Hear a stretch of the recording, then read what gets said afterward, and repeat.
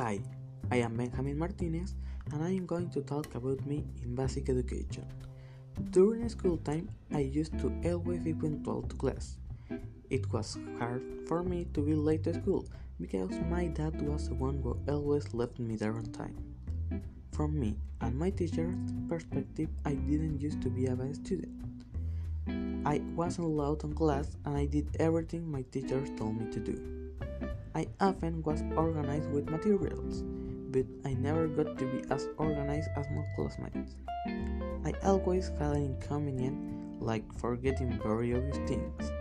If we talk about teachers, I used to like a lot of them in basic education. None of them stood out in a bad way, so I could not say which teacher was my favorite.